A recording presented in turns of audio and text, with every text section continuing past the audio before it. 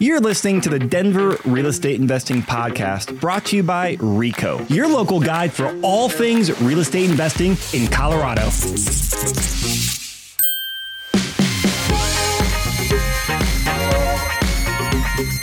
Thank you guys, and thank you Jen, and thank you Atlas for having us here. And the whole theme of pivot, like that's what the meeting's about is, hey, what are you gonna do to pivot in the market? So I have been through a couple market changes in other businesses in the past, and I've learned that, hey, when the market changes, you have to pivot with it. And usually the faster you pivot, the better off you are. So the last year and a half, as interest rates started going up, I started looking at ways to pivot in the new market. So I really last 6 months, I got strong clarity on what I'm doing, the moves I'm making. And I started telling people, hey, I'm doing this. And one of my pivots is I'm selling a lot of my rental properties. And people are like, holy crap, why are you doing that? I'm like, well, give me 10 minutes, I'll tell you why. They're like, oh, that actually makes a lot of sense. Tell me that again. And so, it goes from, hey, what's worked in the past market to what has worked now. And so I am doing a big pivot. So I'm going to go through a lot of data that I have looked at the last year and a half in general for what I'm doing right now. Talk about my thinking to hopefully simulate the ideas and have some good conversation here. Because I have learned I pivot fast and I pivot hard. I know a lot of the people, like they don't pivot quite as fast as I do. So hopefully this facilitates some really great discussion. And also I'm doing a massive business pivot. So I'm pivoting myself as an investor, selling a lot of rentals. I'm also making some very big business moves to follow the investor trends. So 2 big pivots here, all because my thesis is that 2008, or I should say a 2008 style-like crash is happening again. And so I've been asking myself, hey, it's going to happen again. Am I ready for it? And so I am prepared. Now my question is, are you and your portfolio ready for it? So the agenda is put into the 3 main buckets how I analyze things. One is what's happened in the past, both in the market and for me as a person and investor. We have to learn from the past. Second, what is the current state of the market? What's happening right now? And then third, where's it going? Where are the opportunities in the market and where are the opportunities for me? And my thesis is you go through those 3 things and that gives you a very clear roadmap to go out there and potentially pivot your investing in your business. Of course, I have to give you this disclaimer. This is all educational. It's informative. Talk to your CPA, your lawyer, for all the details. I'm going to be sharing numbers and data. And this is all stuff I've sourced myself and models I've built. But go talk to a professional like Jen to make your portfolio moves. All right, so my name is Chris Lopez. A lot of you know me through the Envision Advisors, which is an investor-friendly team I've built on the brokerage. Last couple of years, a lot of you have got to know me through Property Llama, which is really cool software that helps you analyze your real estate portfolio. It's financial planning for your portfolio. Now, what I'm most known for is the Denver Real Estate Investing Podcast. And this is like my baby. I love it because I get to meet so many people around town and I get to learn from them. I get to learn from all these great people who are more successful than me, who have taken more black eyes than me in the past. And I get to learn from them. And I see a couple people who have been on the podcast as well. And then all of this data and getting to meet lots of very, very successful and smarter than people than me has really impacted what I focus on, as let me go out there and teach a lot of stuff like the Bigger Pockets platform and really carve out a really cool niche around rental portfolio optimization. It's, hey, how do you go out there and buy stuff, buy properties? A lot of us know how to do that. And we go out there and now look at, hey, we now have a portfolio that's worth millions of dollars. We've had all this massive appreciation. What do we do with it? And that's really my passion. And that's really a lot of like the content I work on, with clients and, with Bigger Pockets. And so while I go through this, this is about 10 to 15 minute presentation. I'm happy to go all the way through. But if I say something, you guys have some questions, raise your hand, interrupt me. I'm happy for Q&A as well. Then we'll sit down and I'll be put in the hot seat. And don't be shy with questions. The winner who stumps me gets a prize. So here's a really good thing to keep in mind when we talk about lessons from 2008. This is a great quote. History doesn't repeat itself, but it often rhymes. Is 2008 going to happen exactly like it did? No. But there'll be some similarities to it that will rhyme, so we should learn from it. So I want to kind of tell the story through the real estate trends. So this is the last 50 years of Denver real estate prices. The purple line is condos. The solid line are single family homes. So you can see in that red dot, that is the crash. That small line there, which was like the end of the world going off a cliff 15 years ago, doesn't look that big anymore. And so we had the crash, and then we had this massive appreciation and rent growth. So that's the quick history there. And before I talk more about this, I want to kind of give you the genesis of my story, and that was when I read Rich Dad Poor Dad. Anyone else read Rich Dad Poor Dad? Did it change anyone else's life like it did for me? I read that book, and it was just a 2x4 across the face. Because I went to Virginia Tech to be an engineer and to go in the military. Both did not work out for various reasons. But Rich Dad Poor Dad got me obsessed with financial freedom. I was like, wow, there's a better way to go out there and live a life. I can invest. I can have a business. I don't have to just have a job, and that's all I have to do. So that just set me off on a crazy journey. Originally, I wanted to go do real estate investing, but I was 21. I was 20 at the time, had no money, and the internet wasn't around like it was today. So I pivoted towards building a business and actually graduated not needing a job. And my key to success there was in 2002, 2003 timeframe, I rode one of these early internet growth waves. This was still AOL CD-ROM days. Yahoo was still bigger than Google. I caught a really good time in the internet where good opportunity, good product, some really good mentors, and I just grew and had a lot of success with the internet, which allowed me to graduate college not needing a job and really do some fun stuff.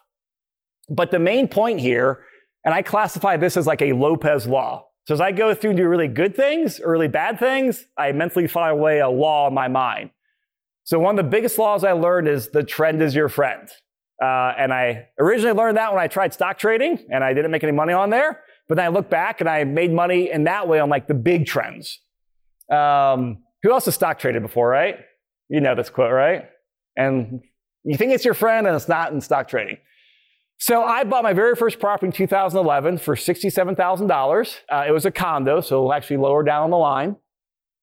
And I bought that not because I was ready to go into full-time real estate investing, but I knew hey, prices are crashing. Everyone's saying don't buy.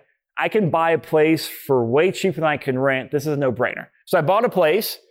And then next couple of years, I was still doing my old internet business. And in 2014, that's when the real estate bug bit me, when I was oh man, this is it. This is what I got to get into.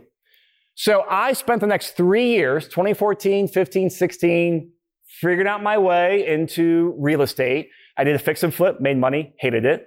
I did wholesaling.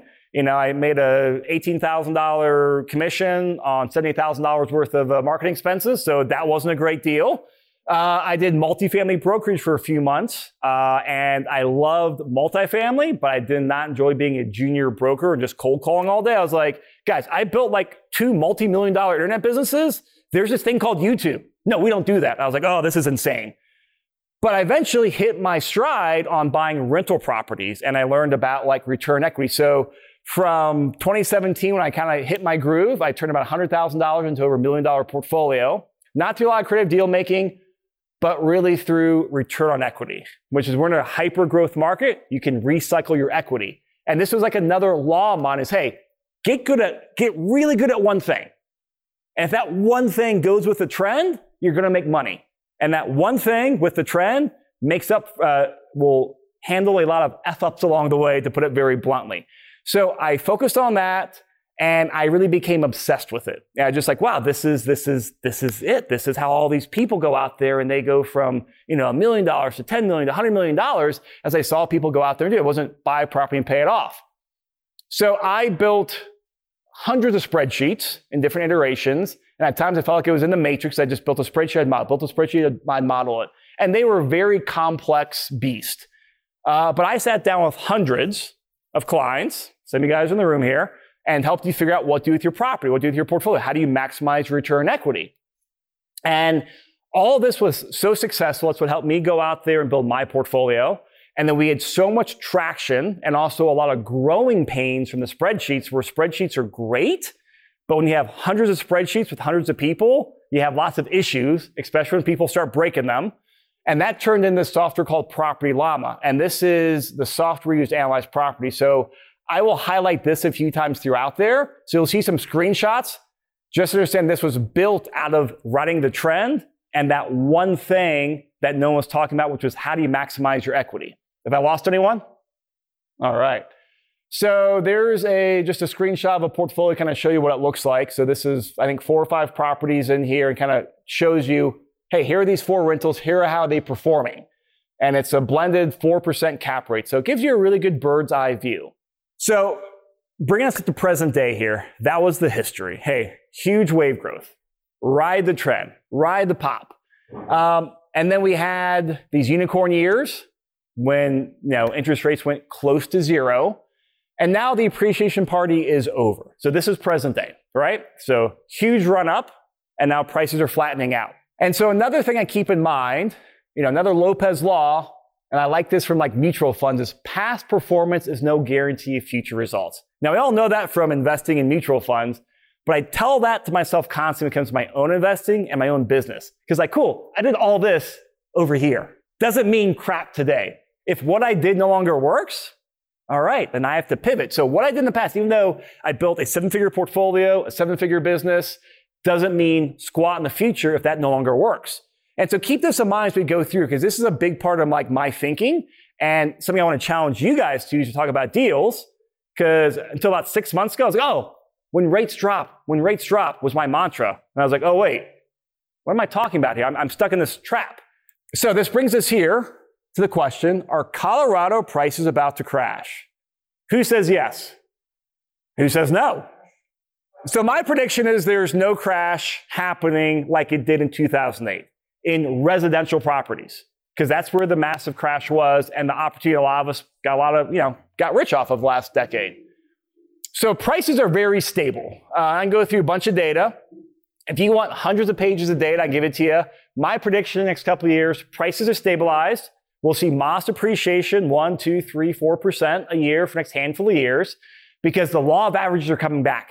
We had double-digit growth. The law of averages come back to play.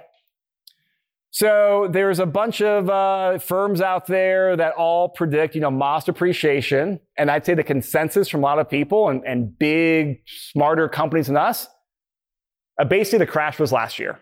This time last year, prices dropped 0 to 5%.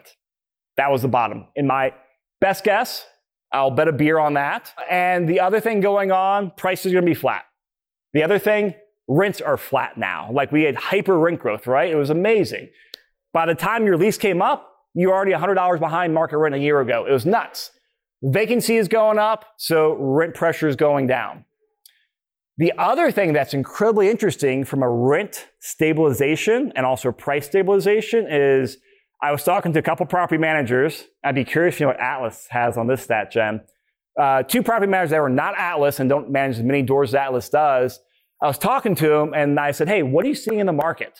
And they're like, it's all pretty much the same. We're not seeing a lot of landlords sell. A lot are still buying. They both said this is the biggest uptick we've ever seen in new landlords. And these are people who are converting their 3% primary to a rental. And so they both said it's the biggest they've ever had. Are you guys seeing that, do you know? I know you're more on the brokerage side, Jen. We are seeing like the C-class right now getting kind of crushed with expenses and people moving out of Colorado back to whatever state they came from that's cheaper that they can afford. Colorado. Yeah. Yes, but with the owners that I'm meeting with, they do not want to sell their properties that have the 3% rate, which a lot of times is really smart. But I'm not seeing a lot of new acquisition here, but we're focused on real big portfolios. So we take over like 500, 700 at a time. Yeah. So the other thing too, and this is more of a public service announcement, there is some really strong anti-landlord headwinds coming out of Colorado. This has been one of our best podcasts this year. I'd recommend if you guys want to, scan the QR code. It'll take you to YouTube or podcast number 472. But we interviewed a guy who runs a nonprofit, an advocacy group, and he went through like 9 things last year, a couple things down, coming on the pipeline, and it's sobering, to put it politically correct. And so here's the reality that we all know. It's tough to find a good cash flowing rental in today's market. The easy days of, hey, plop down 20% of cheap debt and ride the growth, those days are over, right? What worked in the past is not going to work in the future. So it took me 9 months to really realize that. Now it's on 2 slides. So where is the opportunity? Where is this 2008 style crash? It's happening in commercial properties. It's happening in apartment buildings. It's happening in basically a lot of asset classes that are not residential. And a big part of that too is because we all know what interest rates did. While individual landlords say, I got this 30-year 3% fixed rate, commercial people have a 3-year floating rate, and now they're getting whammed. So this is where the opportunity is. So this is another Denver chart. The green line is duplexes, triplexes, fourplexes. This dotted line is apartment buildings, so like 5 units or greater. Now, what's really interesting here is that in 2008, multifamily did not go through a big crash. And that was like one of their big selling points last decade is they did not go through a crash in 2008. Guess who's going through a crash right now? So you can exactly see what happened here. Interest rates got cheap. Prices went up. Prices are coming down. Like it is, it's a pyramid formation. So prices are going down there. So what we want to do is buy distressed properties, buy when low. Like we're buying Denver apartment buildings at 2019 prices, which is nutty. And if anyone wants this full slide deck, I can send it to you, and I got tons of charts and graphs.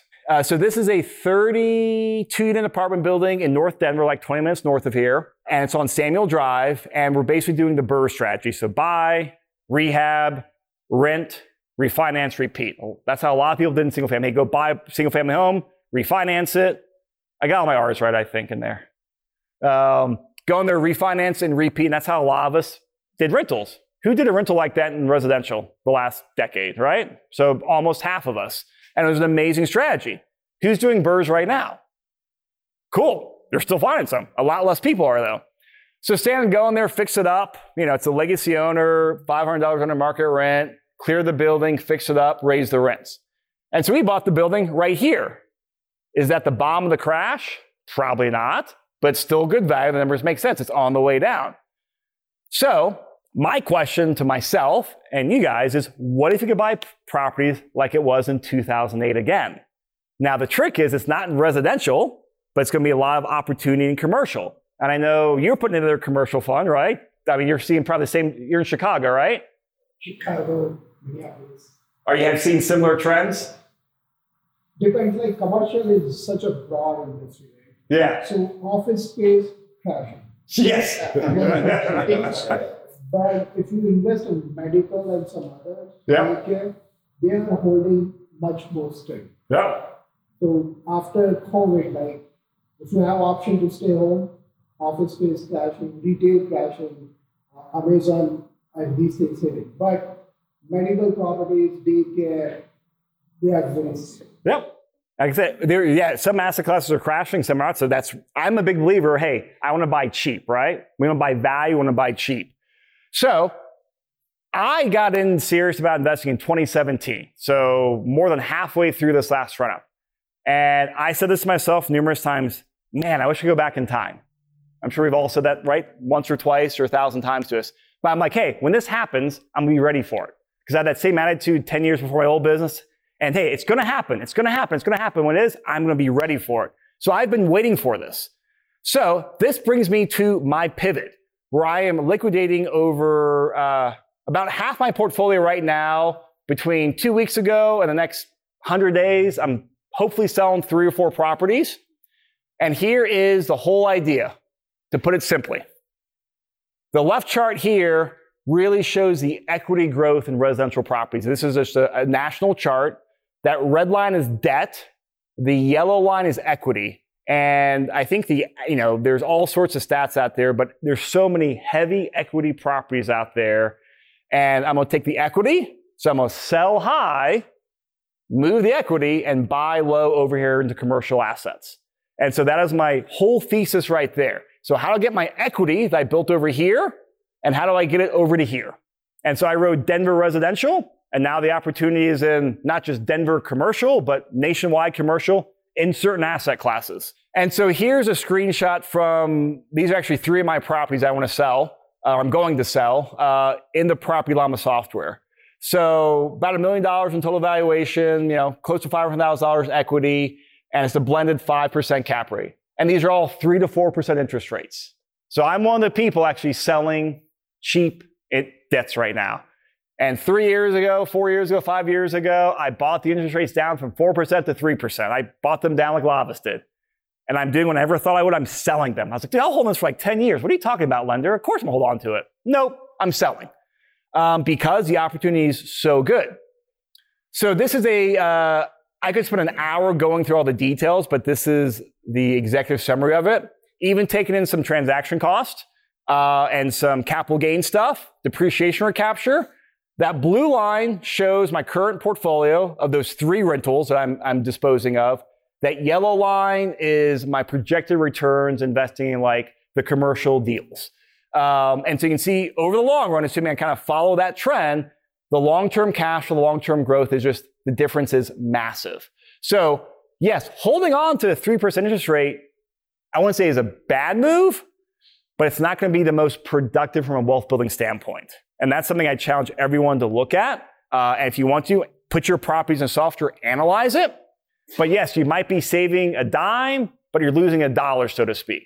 So as I said at the beginning, when I've been telling people this, they're like, wow, these are big changes. Yeah. Just a quick question on that. Are you going to sell those properties with the loan, maybe keeping the loan in place? Are you looking at that? No. Like doing a subject to, these are all like Fannie Freddie loans, so it's very hard to do that. So they're conventional loans. And these are rental properties. And since they've appreciated so much, I've been getting the tenants out, remodeling the property and selling it to an owner occupant. I want top dollar as investor, and I don't get top dollar by selling to another investor. I get top dollar because these are condos and single family homes. So I'm going to sell to retail. Yeah. So I've been telling people this, like, wow, these are some big changes. And that's basically what everyone's response. Like, I need to digest this. Troy Miller here, who's unfortunately not here, was the same thing. He's like, wow, those are big changes. He's like, hey, but the message you're saying here, the pivot, the change, like this is great stuff. Can you come teach ICOR members about this? I was like, I would absolutely love to. Because like I have really gotten full belief in this data the last 6 months. Now I want to go out there and teach it because like I'm a big believer in you share, it brings ideas, it brings people together. And the more people you know in real estate, the more money you make. So one of the things that Troy and I and Jen have been talking about is, I know when ICOR's moves, they want to move more towards like hands-on masterminds, hands-on activities for like beginner investors, people with portfolios. So we are going to do a round of a investor mastermind with ICOR members who want to pivot with the market shift. Now, the whole point is help people go through and like, hey, let's take a look at the data, take a look at your portfolio, and then bring it up to speed and actually sit down and analyze it. And then have other people analyze well and kind of swap ideas, right? I'm a big believer in like, the more you learn from others and the more you teach others, the more you earn.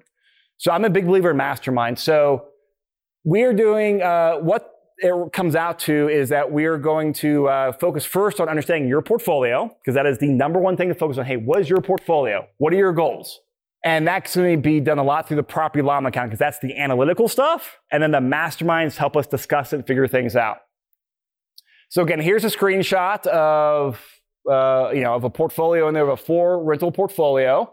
Hey, how can we analyze? And this is the global view. Then we'll drill down to each property to understand, hey, how's it going? And a lot of it is people just need to rebalance their portfolio. You may not be like drastic item and sell all your properties, but you may sell 1 or 2. You may rebalance things. Because in stock accounts and 401ks, they auto rebalance, right? They auto reinvest the dividends. Doesn't happen in real estate. My rent checks don't auto reinvest. My portfolio is not auto rebalance based on demographics. I have to go in there and do it. And real estate is, it's hard and expensive to transact in. So we can get the data in there. It allows us to run a bunch of scenarios, do what we call like simple scenario model. Like, hey, if I were to do this with a property or my portfolio, how is that impacted? And it's meant to be very conceptual and visual. So you can see, wow, this does, in this example, this portfolio move, this person gets their goal in 10 years versus 25 years. Okay, that's eye-opening. That's worth digging into deeper and then really getting all the numbers and digging in deeper. So main focus is understanding your portfolio, doing a deep dive on the Denver trends, whatever trends you're in, or markets you're in. We know Colorado really, really well, and just some like macro asset classes. We have a real estate course that teaches a lot of these key concepts that I've taught over the years. This is just like a teachable account, so it's a great way to get some like great education without having to do live stuff, where the masterminds, the software, that's hands-on, that's interactive. That's, hey, let's meet here at 6 o'clock and meet this. This is, hey, do it on your own schedule where it fits your schedule while you're driving into work. So understanding your portfolio, a lot of the mechanics of all the stuff we talked about, but just the educational standpoint. And then do a deep dive into passive investing or going into commercial assets, because that is where the trend is going. And while there's a lot of similarities, there's a lot of rhyme, a lot of this rhymes with the stuff we've done. It's a different asset class. They're structured differently. It's different debt. It's different capital stacks. It's very different. So like I spent the last 2 years learning how to underwrite these deals from a part like the asset level and on the bigger passive level. So like that apartment building we did, here's a screenshot of it. Hey, how do you underwrite a 32-unit apartment building BRRRR? Well, we'll go through that.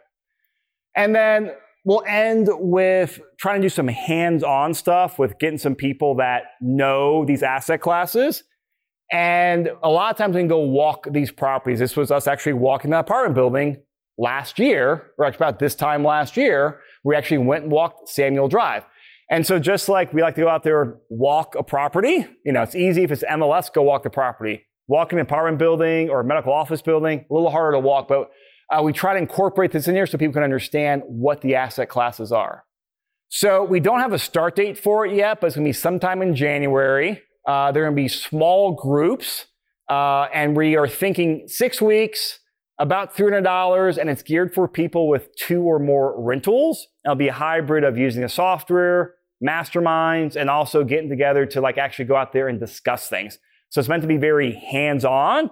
And the goal is by the end of it, you have a clear understanding like how your portfolio is performing.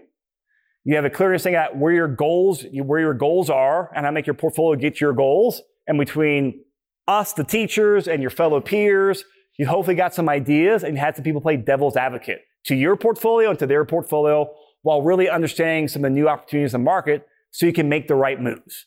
Again, I'm not saying it has to be drastic like I am doing, but like if you don't pivot with the market, I'm sorry, you're missing out on a huge, huge opportunity and you have to pivot. One last thing here before we get into the hot seat is another law I have is I make a plan and I pivot fast. I think that's been one of my superpowers over the years. And I really learned that because in this time frame of my life, I bought my first property in 2011 and I got serious about real estate in 2014. Those 3 years in between, I call it purgatory. And that was Lopez purgatory.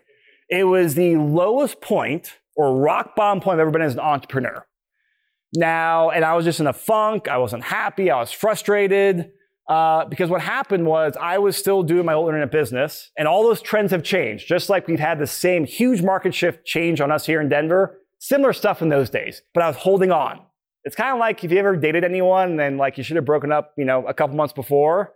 I just took it over 3 years. And it was just miserable for me. And once I made the shift to pivot, I was happier. And I started making more money and being more productive. So that led me to like, hey, if things have changed, man, change with it. Like, don't sit there and do nothing and hold on to, because like, no matter how much I want, I ain't changing the market, right? And so I will talk about this very, very briefly here. And this leads me to my second pivot, which is a massive business pivot, where while I did all that stuff to grow my wealth, for my portfolio, and then I started the Envision Advisors, which helped hundreds of clients go out there and transact in hundreds and hundreds of properties. Grew a lot of stuff there. Like we help people buy and sell rentals, house hacks, small multifamilies. But that business is not the best in the current market cycle with these asset classes. So I'm pivoting towards passive investing with property development. So I'm making a business pivot where, hey, while I love rentals, I love the market, the problem is the trends don't love me anymore. The trends don't love that business. So I'm pivoting as an investor and I'm pivoting as a business as well. And so both of those are they are multiple 7-figure pivots for me. When we look at like the equity in the portfolio and the business, like that does like 7 figures plus or multiple 7 figures a year in commissions and fees. So these are huge, massive pivots for me. And I'm sharing this with you not to convince you, not to try to brag, not to do anything, but just say, hey, I'm making massive pivots and hopefully make you think, wow, should you be making pivots? So with that, put me in the hot seat. High level, who thinks I'm crazy? No one? Semi-crazy? You? Is that you saying yes or a question? Oh, okay. Can you tell me why those, I'm assuming those are multifamily, the commercial, Yeah. has dropped so much? What has caused that? Why prices have dropped so much? A lot of it's the increase in interest rates. So a lot of people, 2017, 2018, 2019, 2020, even 21, they bought properties, and a lot of times they'll be anywhere from like, a 1 year to a 7 year fixed rate. And so they bought these properties 3-4%, a lot of times interest only. And then they just had like a lot of times a triple whammy. So what's happened is the high rent growth is over, expenses have gone up, taxes gone up, freaking insurance bills have gone up. So their rates are resetting. They're not hitting the rent growth they're expecting, and they have more expenses. So a lot of these people, they can't, like, the bank saying, oh, you want to refinance this? That's a $2 million cash in refinance. And a lot of people can't do it. And so typical thing, cheap debt. And multifamily syndication was a very, very trendy thing the last 5-7 years. And for a lot of the inexperienced people, hey, they're getting bit by it. And so now they can't afford the property. Yes, sir. Thanks for the presentation. Yeah. Are you, speaking of syndication, are you syndicating those multifamilies that you're buying? Yeah, I'm doing, yep. Okay. How are you differentiating yourself right now? It seems like because it's been so popular, multifamily investors, syndicators are kind of dime a dozen to a lot of investors. Yes. Great question. The short answer on that is, I think this is a great time because a lot of syndicators are sitting on the sideline right now, and a lot of people are like kind of getting, they're losing their buildings right now. I was thinking the metaphor like, hey, the tide's gone out, now you see he's not wearing a bathing suit. And so like when things are crashing, I think that's the best time to hop in there. So we're very much focused on, hey, what are the fundamentals? What are the plans? Who are the operators that, hey, they've been doing this for a long time, but they haven't lost money. They bought the deals right still. Like there's people that bought right during here, and there's a lot of people that bought wrong. So really focusing on the ones that, hey, here are the opportunities. Here are the people that bought right, and we continue doing it. A 20-unit building up, like you said, it was north of Denver. Yeah. What kind of cap rate are you buying at these days? For this, I didn't even know the cap rate because it was so like, since it's a value add on the buy side, the cap rate doesn't matter. No. So like this property itself, this was, I think it was a $5 million. 5 to 6. Yeah, 5 to 6. I think it was like $5 million and $6 million with like rehab budget in it. About $5 million purchase price, about $1 million rehab budget. I don't know the cap rate because it's a 30, legacy owner. Units were updated in the 80s. Rents are, what they were $500, $600 below market. So, it was a horrible cap rate, but the plan was go in there. It takes about a year to fix it up, rent it out, and then stabilize it. So the going in cap rate doesn't matter since it's not like a turnkey place. So I don't know the cap rate, but right now stabilized, it's like a 5 to 5.5 cap rate in the current economic model. And of course that might drift up some too as, rates do what they do, but that's best guess right now. It's about a 5 to 5.5 cap rate. Yeah. And Matt's in this deal back here as well. So Matt, if you have any more details, chime in. Just find deals with good debt on them. Yeah. Right. So that particular one, where a lot of these deals are doing, they're getting owner carry, seller financing. Yeah. With some really, really attractive low rates on them. In a lot of cases, those sellers carry back a lot of that. So they get deals 10% down, 10% equity of the deal, and interest only fixed rate for 5 years on those, about 4 to 5. So that's debt that can survive this period of the next 5 years. One thing I do want to mention, I left these over here. One thing, if anyone wants to really commit to pivoting, this is a book we publish every year. And I would love if everyone writes a chapter in here, but we had about 40 investors last year. And the whole idea here is you sit here and write your investing plan, your business plan, your goals. Because thinking and verbalizing your plan is one thing, writing it down is a lot hard to make it clarifying. And then sharing it publicly so 2,000 other people read it, is a lot higher commitment. So like I started doing this myself 6 years ago. I wrote my own investing plan. Like it was like the best blog content I ever wrote on the blog post. Like, wow, there's something here. And then we turned into a book and we had lots of people write their chapters. So I love it because like it gets people committed to like, hey, what's your plan? What are you changing? You write it down so you have clarity on there. It's amazing networking because you can read other people's chapters in here. They read your chapter. So amazing networking, amazing deal making. And then also like I'm a big believer in like if you don't write down your goals, whether it's financial, if you don't write down your workout plan for the week, like you get better results when you write things down. So if anyone wants a copy, we can pass them out, but also I'd love people who read a chapter. Could you grab a couple of these, Matt, and maybe pass them out, if you guys don't mind? And then, Jen, I know how you want to do the hot seat. If you got a list of questions or open up to the audience, but like, I also really want to keep it focused to like what you guys are doing as well. Like, one of my questions would be, I got into real estate investing on accident, right? Because I couldn't sell my property during the last recession. And then I found out like it was building wealth and it was starting to make sense and it became like this little nest egg. Yep. And how else do you have both time and money if you don't have multiple things working for you? Like, especially as a woman, I have like demands of the job and the family and the house and the dog and all of the things. Like you can't duplicate yourself. So you have to have like these little things working for you. What is your why? How did you get into this? And what drives you to give back so much? Like I can sense how intelligent you are. And I'm very blessed that you came and you're sharing your story and helping these people. Thank you. I mean, it's a lot of the standard stuff, but like I love teaching. I've also had a lot of mentors in my life where they were super impactful to me. I can think of Jason and Charles and Steve in my past. They're very impactful for me. So like, I'm a big believer in that karma thing. The biggest reason is it's a game. It's fun. Like I'm a competitive person. I played sports in college. I played sports in high school. I played sports in Little League. No chance of professional sports career, unfortunately. No chance to go perform, on the big stage or the big field. And then so like this is like my version of the game I can play. And plus I can play this game until I'm 100 years old. I can't.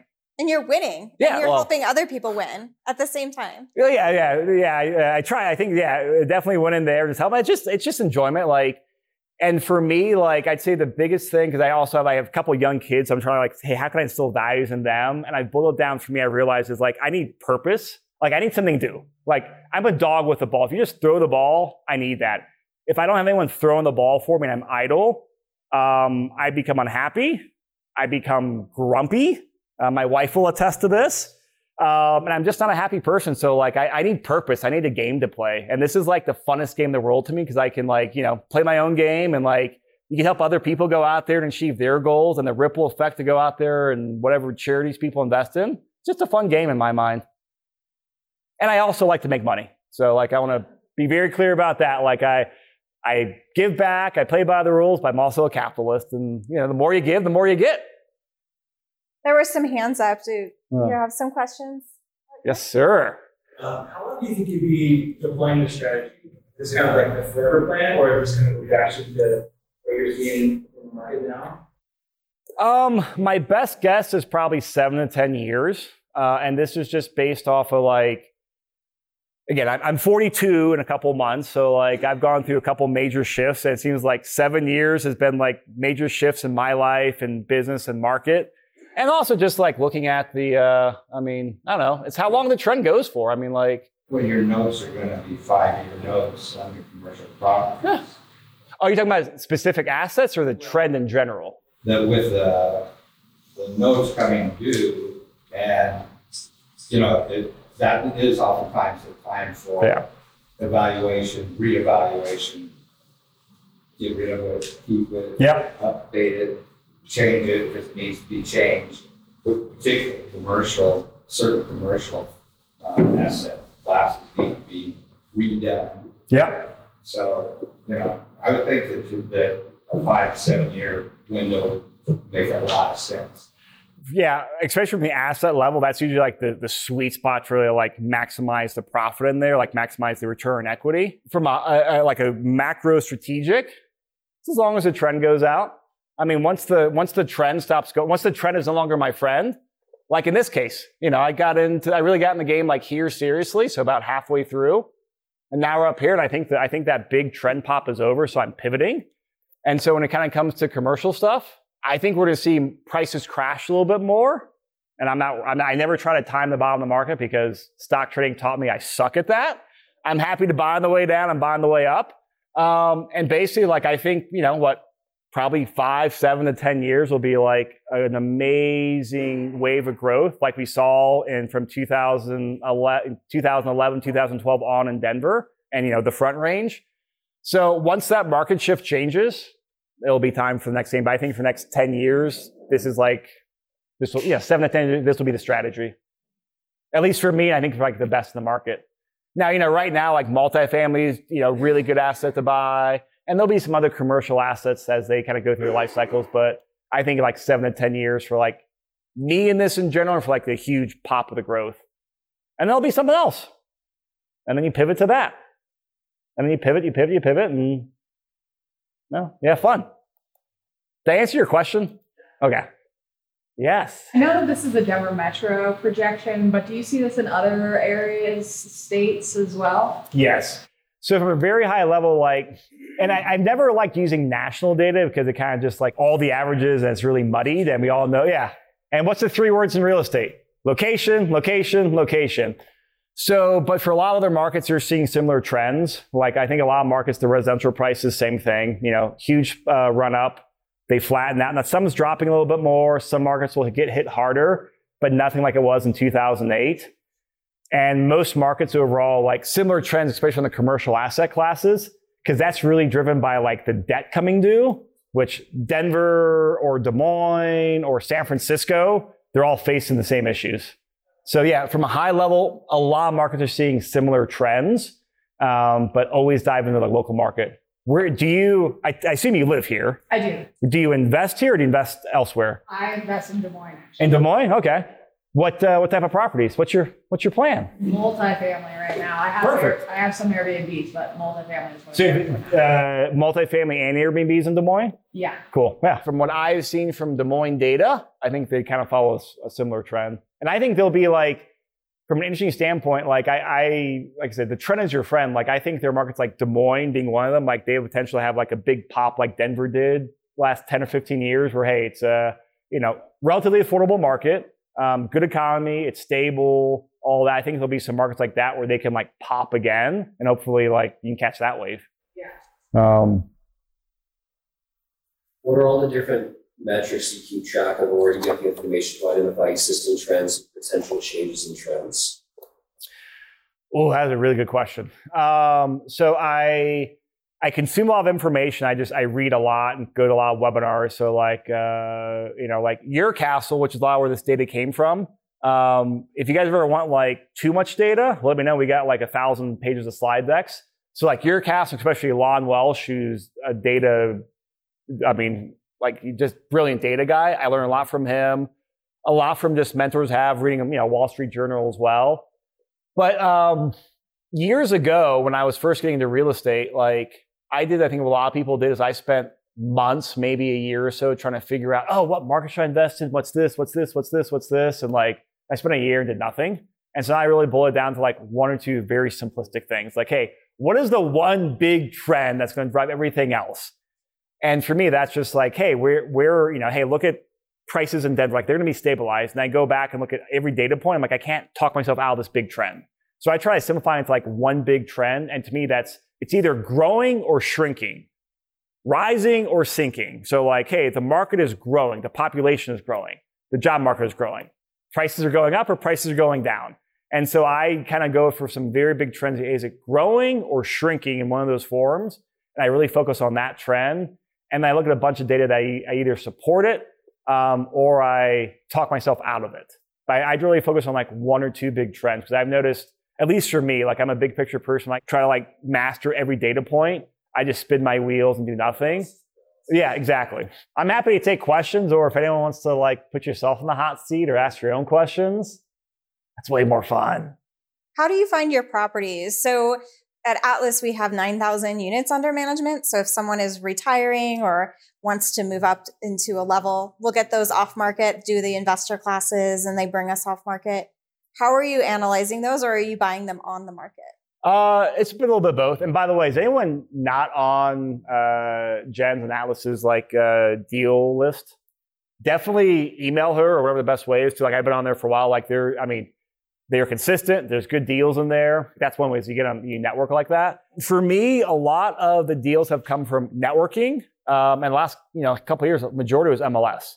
Like, that's where we found a lot of the deals where, hey, you could go out there and like, I never look for the grand slam deal. I look for a really good deal. And I'm happy like living in that metric. So for me, about half my properties came from MLS, half came from networking. I've done a few deals with wholesalers. But for me as an investor and for me as a real estate broker, it never worked well for me because it was just like the speed. Like, oh, it's 10 a.m. on a Thursday. Hey, we got this property. Can you be here between 12 and 5 and drop off a cashier's check? I'm like, I've got like webinars and kids to do. So like a lot of times that didn't work for my speed where like I'm not the fastest, but I'll ride the trends. So like networking and MLS, and then just like the deal list, that's networking. And how do you get people off the fence? I've been doing groups like this for about 10 years. And when I do a class like this, there's 2 or 3 people that are really excited and they're ready to move. And the other people want to do analysis and they look around and they talk to their friends. And then like the next year, they're like, I'm ready. I want that house, for $300,000 in Denver. And I'm like, well, it shifted, right? Yeah. So other than you do your webinars and what do you think in the spirit of someone? Is it lack of education? Is it fear? Is it like not being in the right circles? Because my family told me not to invest because it's foreign, right? Like you pay off your house, you have your mutual funds, and then you retire. You don't do that. That's really risky. And now what do they say? Oh my gosh, that's so stable. If you ever got in trouble, you have all these safety nets, right? Yeah, and 10 years ago, you're the dumbest person in the room. I was, because the market was declining. Well, I know. People are like, what are you doing? Yeah. But what is in your spirit that's different? And what do you see in other people? Like, how do you get from here to here the fastest? So I will preface this with one thing, and this is a lot of us, hey, we're all looking at deals. A lot of us are business owners too. So like from a very high level, like I look at funnels and the law of averages. So like from like the high level point, like I find it very hard to try to make more people do things. It's usually like, 2 or 3 people out of a group will actually take action and do it. So from like, hey, if I want more deals or if I want more business, I put more people in the funnel or I put more deals in the funnel is like the high level of it is just, hey, it's very hard to like go against the law of averages. Who's familiar with the 80-20 rule or who's not familiar with it? Do we have anyone? No one's going to admit to it. So, that's where it says, hey, there's 20% of what you do accounts for 80% of the results you have. And this works in investing. It works in sales teams. It works in economics. It works in like, hey, usually it's like 5 to 20% drives everything you're doing. And the rest is noise. So I have learned from that, like, I've gone through phase where I've wanted it more than the person has. And I've like broken my back while they're like not ready for it. So from like a high level, I'm like, hey, just more people in the system, more deals in the funnel, that'll lead to more throughput. But from actually like helping people along the way, I think it's education and then like personal strategies, whether it's like a mastermind, like, hey, I use Jim, hey, go to the 5 a.m. workout class or go, do a group mastermind or go to your 5 a.m. and work out with your workout buddy, one-on-one or go do a group. And I think that like that type of intention and being around those people is a key part to it. And I think people that get into that space, they're more likely to have success. So can't fight the law of averages. But for people that want to take it, I think it's education, but preface that with education's only as good until you take action. Like you don't need to know everything in the world. But I think the most important thing is like getting connected with people, like meetups like this, masterminds or do one-on-ones with people. Like I think it's that intimate stuff that really makes a big difference. And when you get the opportunity to like sit down and like get Jen's perspective on analyze a deal or what to do, like you take it. And you take everybody you can from her. Or, I had, did anyone know Charles Roberts around Denver for years? Okay, cool. So he was like my first main mentor out here. And man, every minute and a half, that guy, I valued it. So like, look for opportunities to learn from people and be around people that are, more successful in some areas. And when you get the opportunity, man, be prepared and learn from them. And I think tying it to a why as well. Like, am I going to look at my son and say, you don't get to go to college because I didn't prepare? Or my daughter, you don't get your medicine because I didn't prepare. Like this last weekend, the state made a decision on whether they were going to continue paying for my daughter's drug. And she was born with a fatal illness, right? And then they came up with a gene therapy. The gene therapy is $200,000 a year, but it gives her a normal lifespan. She'd live to be 80. So the state was like, well, are we going to continue paying for this drug? And if not, these 500 people have to move, right? It was on the Denver Post. I was in that article. But you know what my daughter said to me? She said, well, Mom, what would happen to me if this passed? She said, you would move me out of state. I would have access to my medicine. She said, the other people, they would die. And that's an extreme story, but you have to have your resources and you have to, the people around you are watching. Yeah. What are your resources? How can you take care of your people? How can you take care of yourself? And then how can you impact the community, right? Because it's like that pyramid of needs. At the bottom is physical and at the top is giving back. And you're at the top now. You're here, you're talking to people, you're sharing your knowledge and your successes. And that's amazing. That's a win for your life and for other people, right? So, yes, absolutely. You're welcome. And I totally agree with the why. If you guys don't have a clear why, I totally agree with it. I don't think we can coach people into why. I'm sorry, if you don't have a why or a goal, I don't know what to tell you. You gotta get one. Doesn't everyone? I mean, in this room, I think yes, but I would put this in the winner. The people here are the winner's portion of the population, but a lot of people out there don't have that. And I'm if you don't have a why, I don't know what to tell you. Just you have to figure it out. You have to. It is personal. Yeah. But yeah, you have that, and man, just work towards it. Anyone want to share their why? What's your why? Or are you still figuring it out? I'm still figuring it out. I mean, I'm going to be a grandfather very soon. Congrats. In May, so not super soon, but so that, my daughter's always been my why. Yeah. And, helped me through, through all the rocky times, just having someone else to focus on. So I have that as my why, but as far as, once she's 24 now, so, once she moved out, the why's changed because, you don't have all those responsibilities that you had, but now with a grandkid coming in. Is she local here? Yes. Oh, cool. So with the grandkid coming in, it's well, what can I do to pass on to, knowledge in that way? Because I do want to see, whatever leg up in life that I can give, or, knowledge, because when you're younger and you have kids, no one can claim that they know what the fuck they're doing. Excuse my language. We just have to pretend that we know what we're doing and do the best thing that we can. Yeah. And so I think Make it till you make it. Yeah, well, but I think the older you get, then it's just like with our own parents. You think, well, I never, I still have to learn by my own, making my own mistakes. My parents may have told me all these things. I know better than you. Oh yeah. So in one way, I can kind of get back to the future of family as well. I mean, so it sounds like I've got that part of my yeah. life. I'm also, I also like money. Yeah. So like you were saying, So what's the next goal? My next goal is $10 million. That's a big goal for me, but I was like, what? I mean, yeah, why not? Yeah, why? I mean, I'd rather die climbing the mountain than falling down it. Yeah, or just well. I mean, one of my, I said, this is very, I just need a goal of life. If I don't have a goal, like I said, I just get very unproductive and miserable. Because you don't. Yeah. And I'm yeah. And I wake up at 5 a.m. I'm go, and then 9 p.m., 9:30 rolls around, I hit the pill, and I'm asleep. I'm either on or off, but I don't have a goal in every part of my life. And I don't need to have a lot of times a really big why. I just need to have I need the ball thrown for me, and I'm very happy with that. I mean, I understand that as well. It's for some of us that's hard to operate that way. It's just mean, but to have a major goal and then to work towards that. So, you know, I'm an aspiring investor as well as a lender, you know, the company I work for. So, I don't think that things are going to crash, but I do think we're going to see a bigger cut. You think we'll see prices drop some more? Yes. Okay. But so want to make a bet? I'd like to. Yeah, I'll bet you that beer. I love it. I mean, 10%?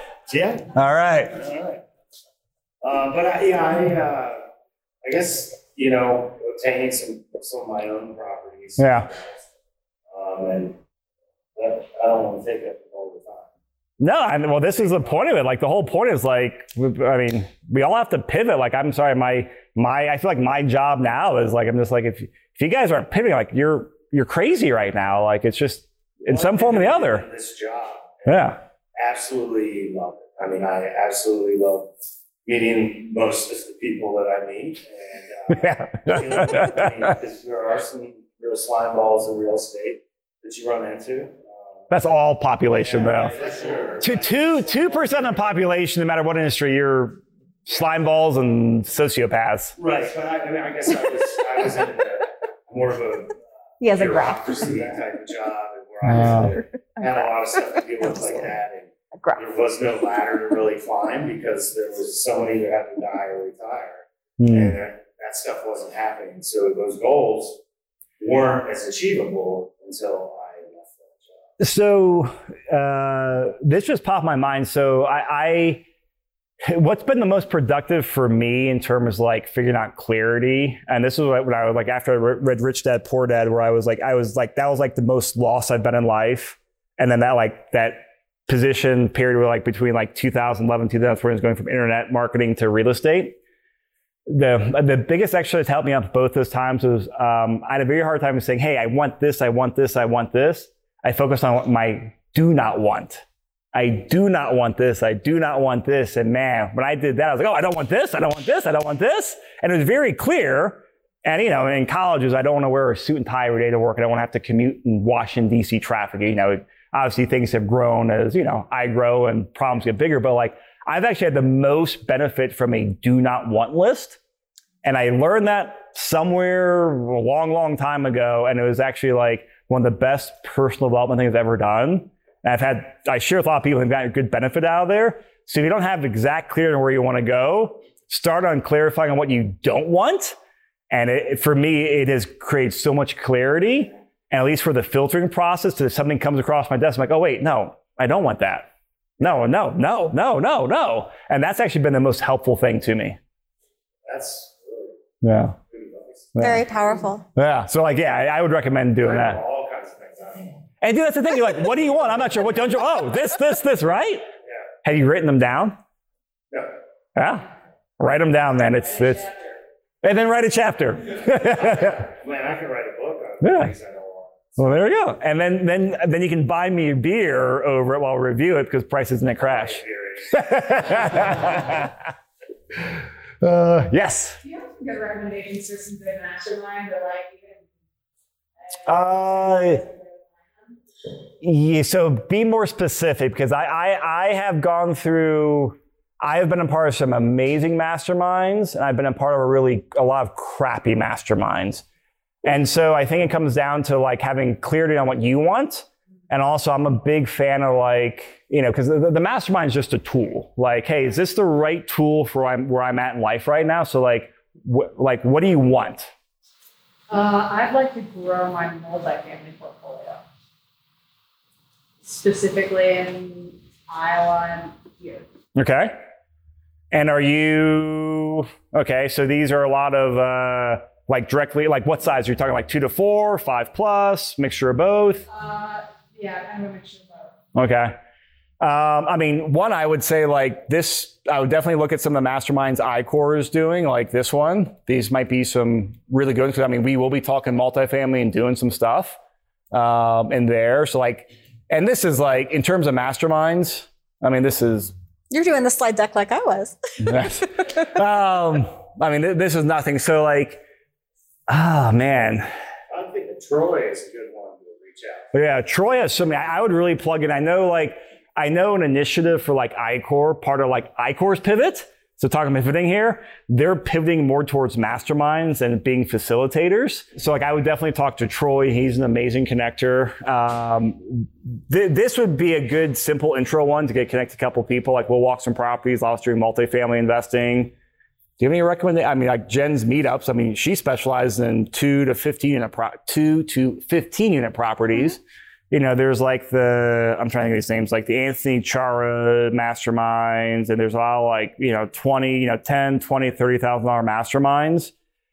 I am very wary of those. I have been a part of a couple really good ones, but most have been like, oh, I wish I spent the money elsewhere. So like, I don't have any like big name ones I can recommend very well. My most powerful ones are like organic ones. Yeah. Yeah. Did you have any experience with Nate Barger, with the Burr method? With who? Nate Barger. I don't know that name, no. Who is that? He does Burr and it's a Facebook group. It's free to join called Burr Invest. And Nate does a mastermind. I'm curious if you have any. Oh. Yeah. And I think with most masterminds, I mean, the problem if they're big enough, someone puts it on Google and half the people love it, half the people hate it, like anything else out there. And if they're small ones you don't know, I've had the best success with really being like a lot more organic, like coming to meetings like this, trying to get 20 minutes of time with like someone I really respect and look up to. And that's been the best opportunity as opposed to like just going cold online and buying a mastermind. So sorry, not a very good answer for you.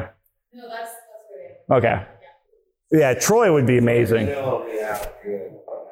Well, that's part of this too. Like this just goes to like a journal application because right now I think Troy's focused on like there's a beginner mastermind, this portfolio one, and then a business mastermind as well for like more of the entrepreneurial side of people wanting to pivot in the market as like not just investor, but the business side.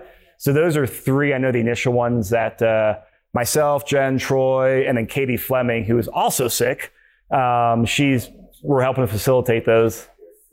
Yeah, yeah. We all talked Monday. It was all good to go. Then today, text, hey, we're all sick.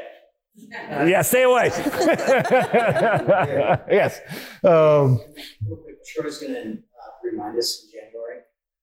I would imagine. So I would say he'll email out. I would say go ahead. And so our process here is like, we have a rough idea, like a rough outline of the mastermind, like 80% of it done. Like it's stuff we've done in the past. But going back to like, hey, not just say, hey, here's what we're doing.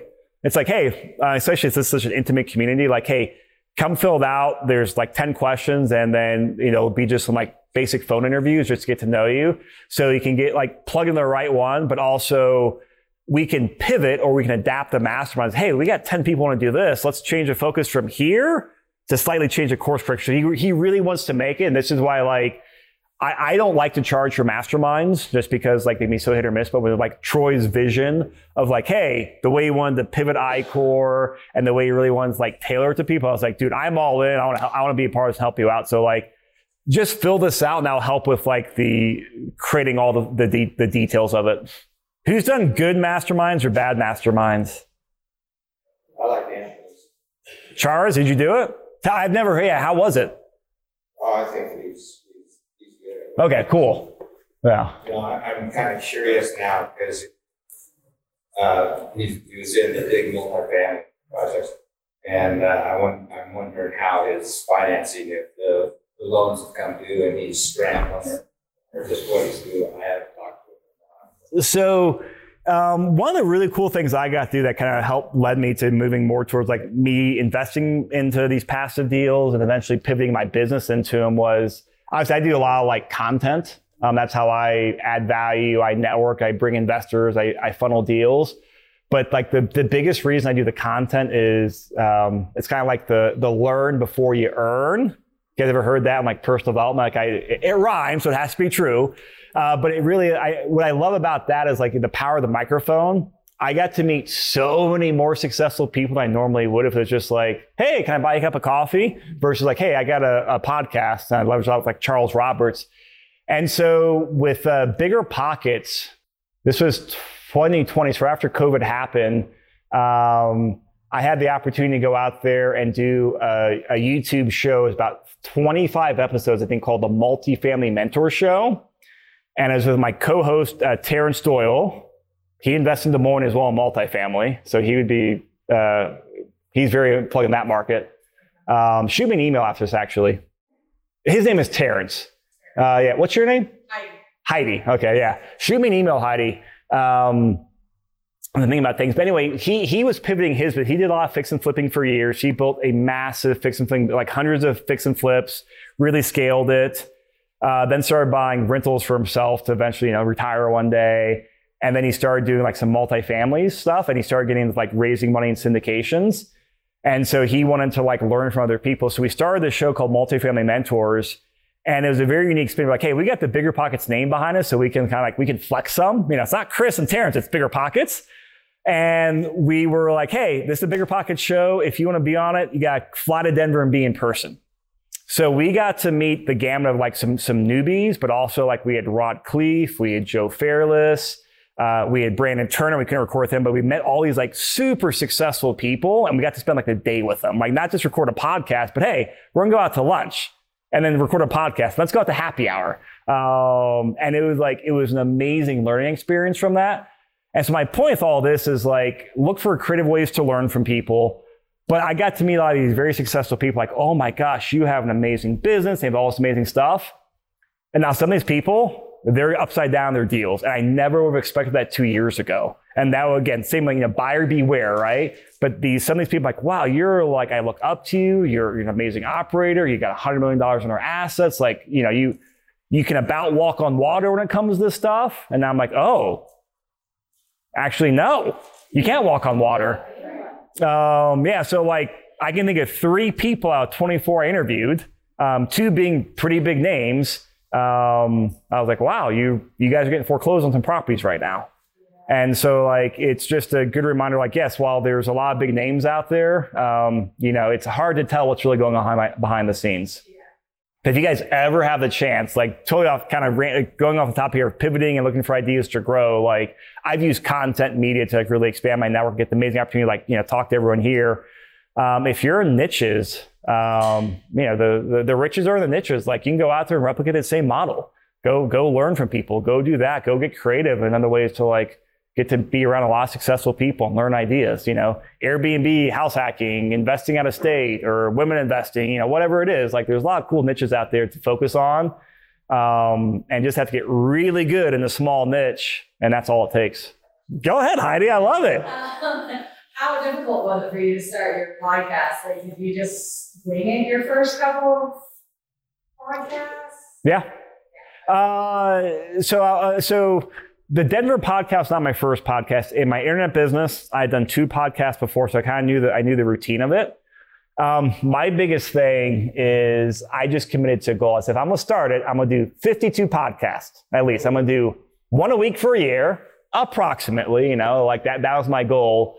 Because I've done this and I've seen this, like how many people have seen, I call it like the pity Facebook page. Oh, I'm a brand new, realtor, investor, hard money lender, or whatever people start.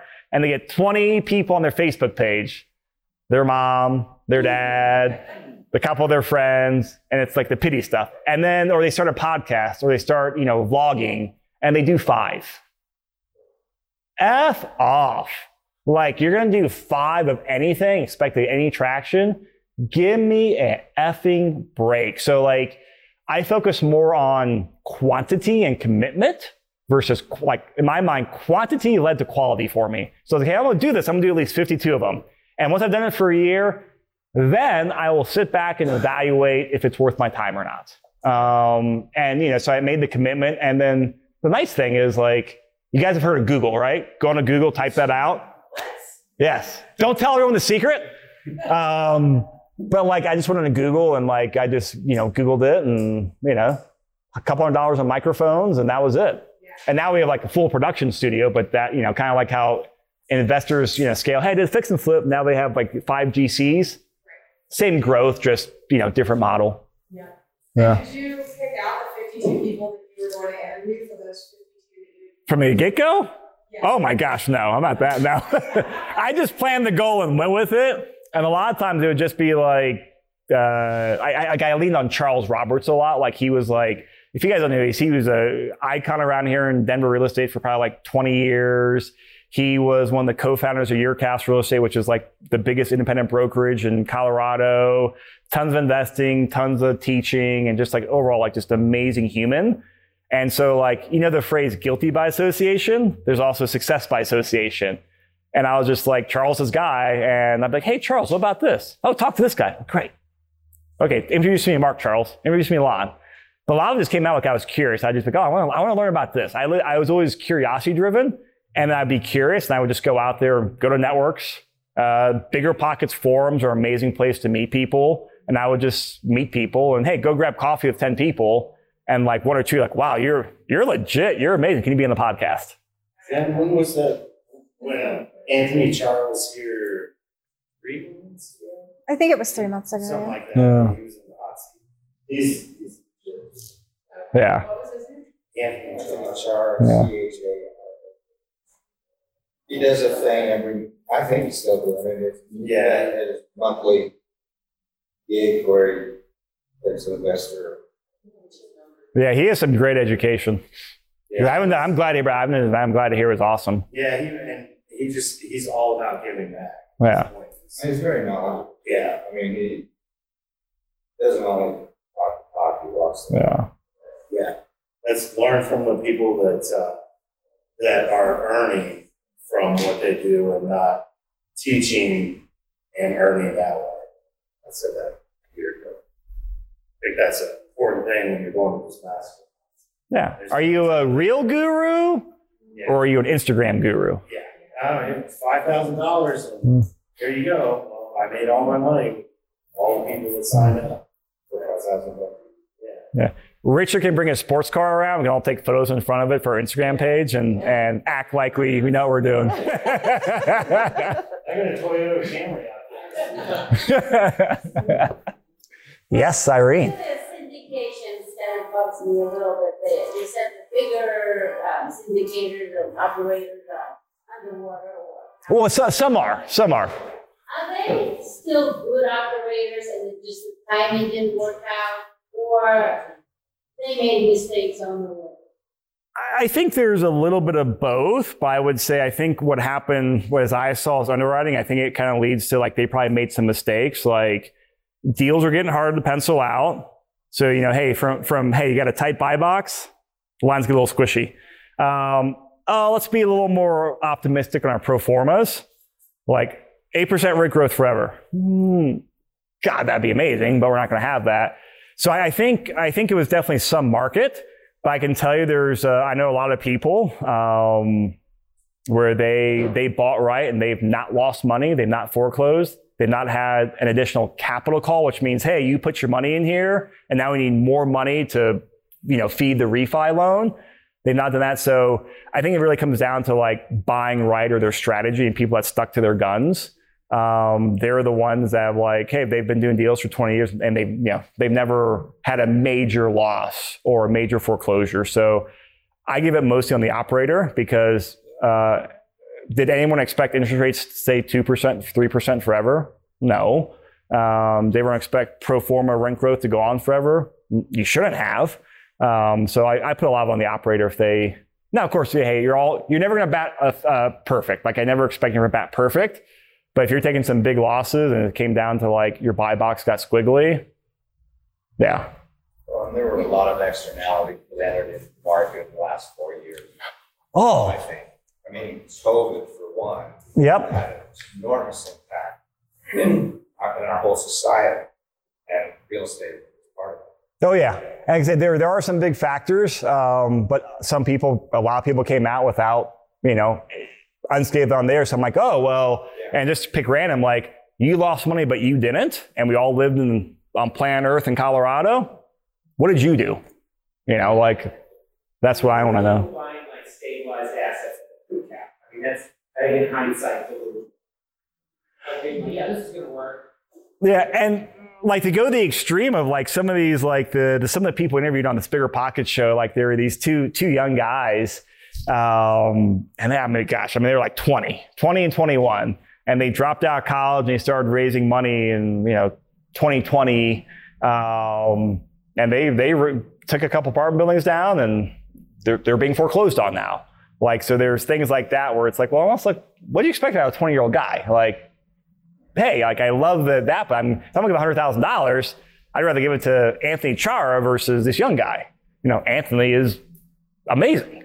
This young guy, cool, you got the hustle, but learn on your own dime first. I think it's also timing. We did this one building in Arizona and they built this light rail station behind it, which is good because it adds, like transportation for people. But during that construction, a lot of the people moved out. And so then our vacancy went up and our DSCR got shifted. And so we fixed it. But sometimes weird things, it just depends on when the bank does its underwriting as well. So making sure that you're padded enough to, with reserves, if you take on a value add project, to know what's coming, right? Oh, yeah.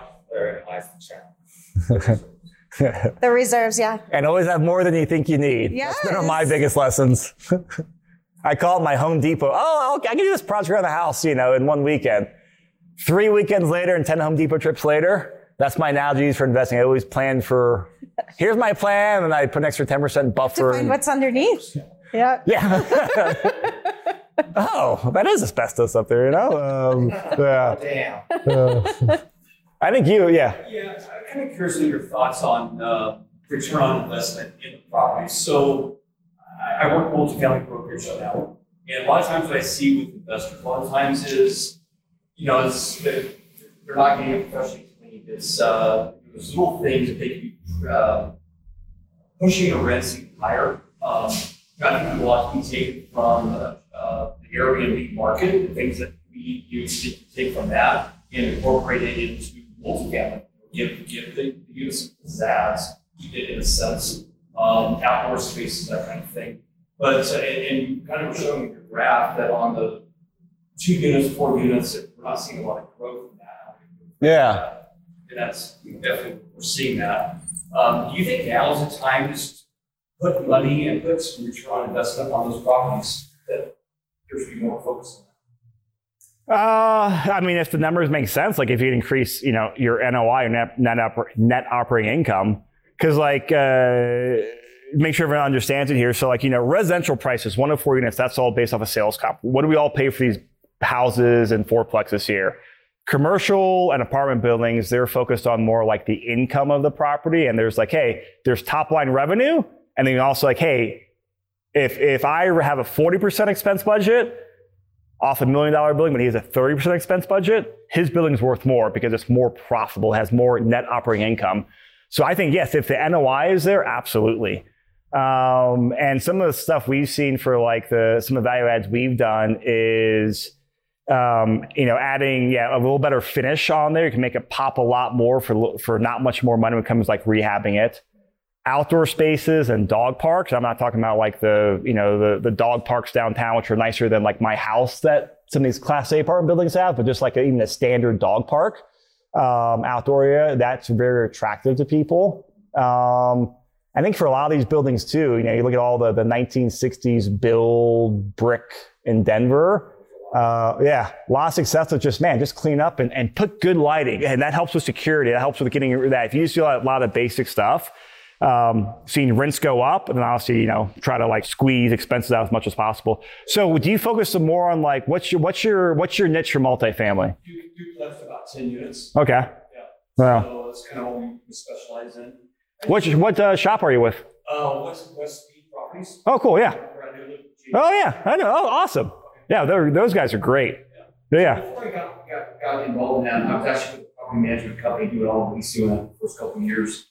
And I just seen a lot of times where it just felt like that, a lot of times the units were, the last 10's cleaned it, that's good enough. And, from a leasing standpoint, you're trying to lease it up, just a little bit more would just make such a big difference on these properties. And I kind of at a point where I really, with my clients, I really kind of preach that whole return on your investment. Little things really do count. It may be something about removing the weeds in the back and putting out some mulch and some patio, crushed stone. Really kind of, it's easy and very inexpensive. Yeah. And a cleaner to go in and clean it. Yeah. Well, I mean, I think also a lot of times, like, especially those properties, like, I think there's a lot of opportunity in like that small type of, small multifamily, good marketing, like, geez, like get professional listing photos or go out there and do a professional listing video. Like, we've seen some really good results from that with like some of the people we've partnered with. We've maybe been able to like, it takes a little more expense, but they get a lot more run out of it because we use it for a couple of years as well. I think all those properties they're piss poor marketed. I mean, so Jen's got really neat because, she does a lot of focus in like 2 to 15 unit apartment buildings, a lot on the brokerage side, but also a lot of the insight from the PM side of Atlas. Like, what would you say to that in terms of like other ways to optimize NOI and like opportunity out there? The ways to optimize. So you look at what is building around you. We got a 4-unit and we bought it for $495 probably in 2018, and you let it ride, right? And then the development went all around it. And then I noticed, hey, you're renting your building for $1,600 a door. Across the street's $2,200. Your building looks awful, right? So then we had to put $100,000 into it, but now it's worth $1.5 million. So it's buying in the right area. And then in order to get those rents, we had to renovate it. We had to look at what the $2,200 a month and then do that. So we had to do new floors. We had to do stainless. We had to do granite. We had to do lighting. We had to paint the exterior, right? Like, it had to match. So just knowing, but then you don't want to over improve as well, right? Like, I've been working We've all done that. Mike Hills for a long time, and we'll go and we'll do a house. And he's like, well, what do I need to do to sell it? Should I fix this driveway? I'm like, what? We're not going to fix the driveway. A woman picks this house, and then the man, looks at the mechanicals. We're doing the backsplashes. We're doing these different things. And so just like, and then figuring out how inexpensive you can get it done or adding a room. But that's what I specialize in, is just like walking properties and how do we get the rents up? And then what is the calculation? And then if you have, like, Atlas has the 9,000 properties behind it, I can make those appraisals, right? Because I can say, here's your comps. And these aren't just on Zillow, maybe. These are actual leases. Yeah. And so it's valued at this, and just always meeting the appraiser out. And there's lots of tricks that you learn along the way. I think with your PM background, I don't know your brokerage, what you're doing, and take the grain of salt since I don't specialize in that area. But like, I see a huge opportunity where a lot of times those mom and pop owners, like, they're smart enough to buy and they just don't know how to operate the property. You help them figure out how to optimize their NOI and help do that. Like, I know a lot of multifamily brokers, they don't have that PM experience. And I think that's a huge advantage, especially like that, where, that drives the revenue increase. I would put a marketing campaign around that, or put a couple of case studies around, like, sending out to people like, hey, we did this for, this duplex, over here in West Denver. Let me send it to you.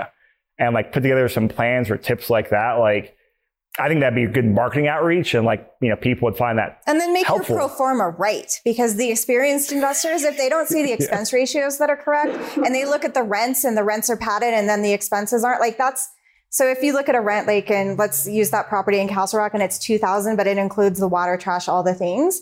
So you have to put that on the pro forma. You miss that, they'll be like, this whole thing is wrong, and they'll just shut the computer, so your numbers have to be accurate. And so I went back to, this is that 32-unit part. I don't have the before photos, but you can see this is a Class C building. Now it's probably like a Class C plus or B minus. But they put a dog park here in the middle, and then all the units, like, this is all a luxury vinyl plank, pretty common backsplash. But like, you had the accent wall on there. Like, it looks really good on photos. And like, you're out there looking at other like Class C properties on apartments.com or Zillow, like, what pops to you? This pops over the crappy photo with my finger on my blocking half my iPhone lens that someone took, And you renovated that whole building. That's not just one of the units, because that's the classic trick, right? Like, oh no, it was all of them. No, it was all of them. I wish I could take credit for it, but no. Yeah, but like, I mean, like, simple things like that. Like, I mean, you don't see that in Class C buildings, but like, they get a lot of ride out, like, just doing some like accent walls, and it pops so much, and they beat market rents consistently. Oh. What are you seeing with rents right now, especially property management company here at Atlas? Are you seeing rents kind of maintaining or kind of They're maintaining, and a lot of people in the C class are moving because they're getting hit, right? Like with expenses, I think the student loan payments that started back up again, it pinched people. I'm not sure exactly why, but the vacancy is up a little bit right now. So you have to be careful. And if the vacancy is up, then buildings that are renovated are going to go first, right? Because there was a time when everything was just renting for more and people got really lazy. And so I think you have to do it right. You have to call people back right away. You have to have your units cleaned, keep an eye on the expenses, and then you'll be okay. Yeah. Isn't Denver's population increasing now? The last 2 years is the first time. I think Denver County did. I think Denver County saw a slight decrease. Yeah. The suburbs actually all saw an increase. Now, I know Colorado as a whole, like the statewide population growth has slowed down. I think we're doing like 50, 60, 70,000 new people here. Now it's like 20 or 30,000.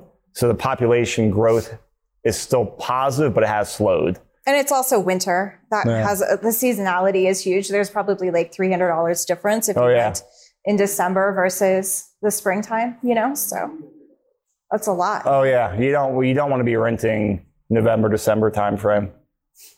You will, if you have to, 6-month or 18-month lease and get it turned into like the spring, summertime. But like here, I know you can't, the charts will cuff on the left there, but like the top part up here is vacancy. And this part is the median rent. And so this is from the data from Apartment Association of Metro Denver. So they're like the big group around here. So that dotted purple line up top matches up with 6% vacancy. And historically, we see in Denver, and this is apartment buildings, not single family homes, once things hit 6% vacancy, rents usually flatten out, has been the data from the Apartment Association. So you can see here, like, vacancy really dropped. Rents went up. And as vacancy is dropped, rents go up. So vacancy is drifting up, and just rents are flat now. And I've been hearing that on the data and across all the property managers, especially like the Class C stuff. And the rental laws are not helping, right? Because if you only need 2 times the monthly rent in order to get qualified, which is a state law, then the eviction rate goes up. Yep. All right, so I think we're wrapping up here. So speaking of pivots, does anyone want to commit to writing a chapter in here? Sure. Come on. I'll write your chapter. All right, I got Jen, I got Alex, got Heidi, got Matt, got Richard. I wrote half that. Richard and his sports car. Yes. Guys, write your chapter. It's really good. Like, I say it as like it's self-fulfilling for me to help publish the book. Because we had 40 people in this book here, and I talk about playing games. My goal every year, I have to have more people than I did in the book last year. I got to keep the growth going. So I need some of that, but also like for clarity, for pivoting, like writing a chapter in here, it sucks. It's hard, but like actually having to write it out is so therapeutic and gives so much clarity. So like it's hard, but the benefit is huge. We all know the power of written goals, right? Write it. So, all right. So I'm going to get with you people afterwards who write the chapters. I'm going to take your photo with me. So I remember I'm going to harass you. Your address? Yeah. Your driver's license? Just your social security number, mother's maiden name, and we're good. Cool. Thanks, Kurt. Yeah, thanks, guys. This was awesome. And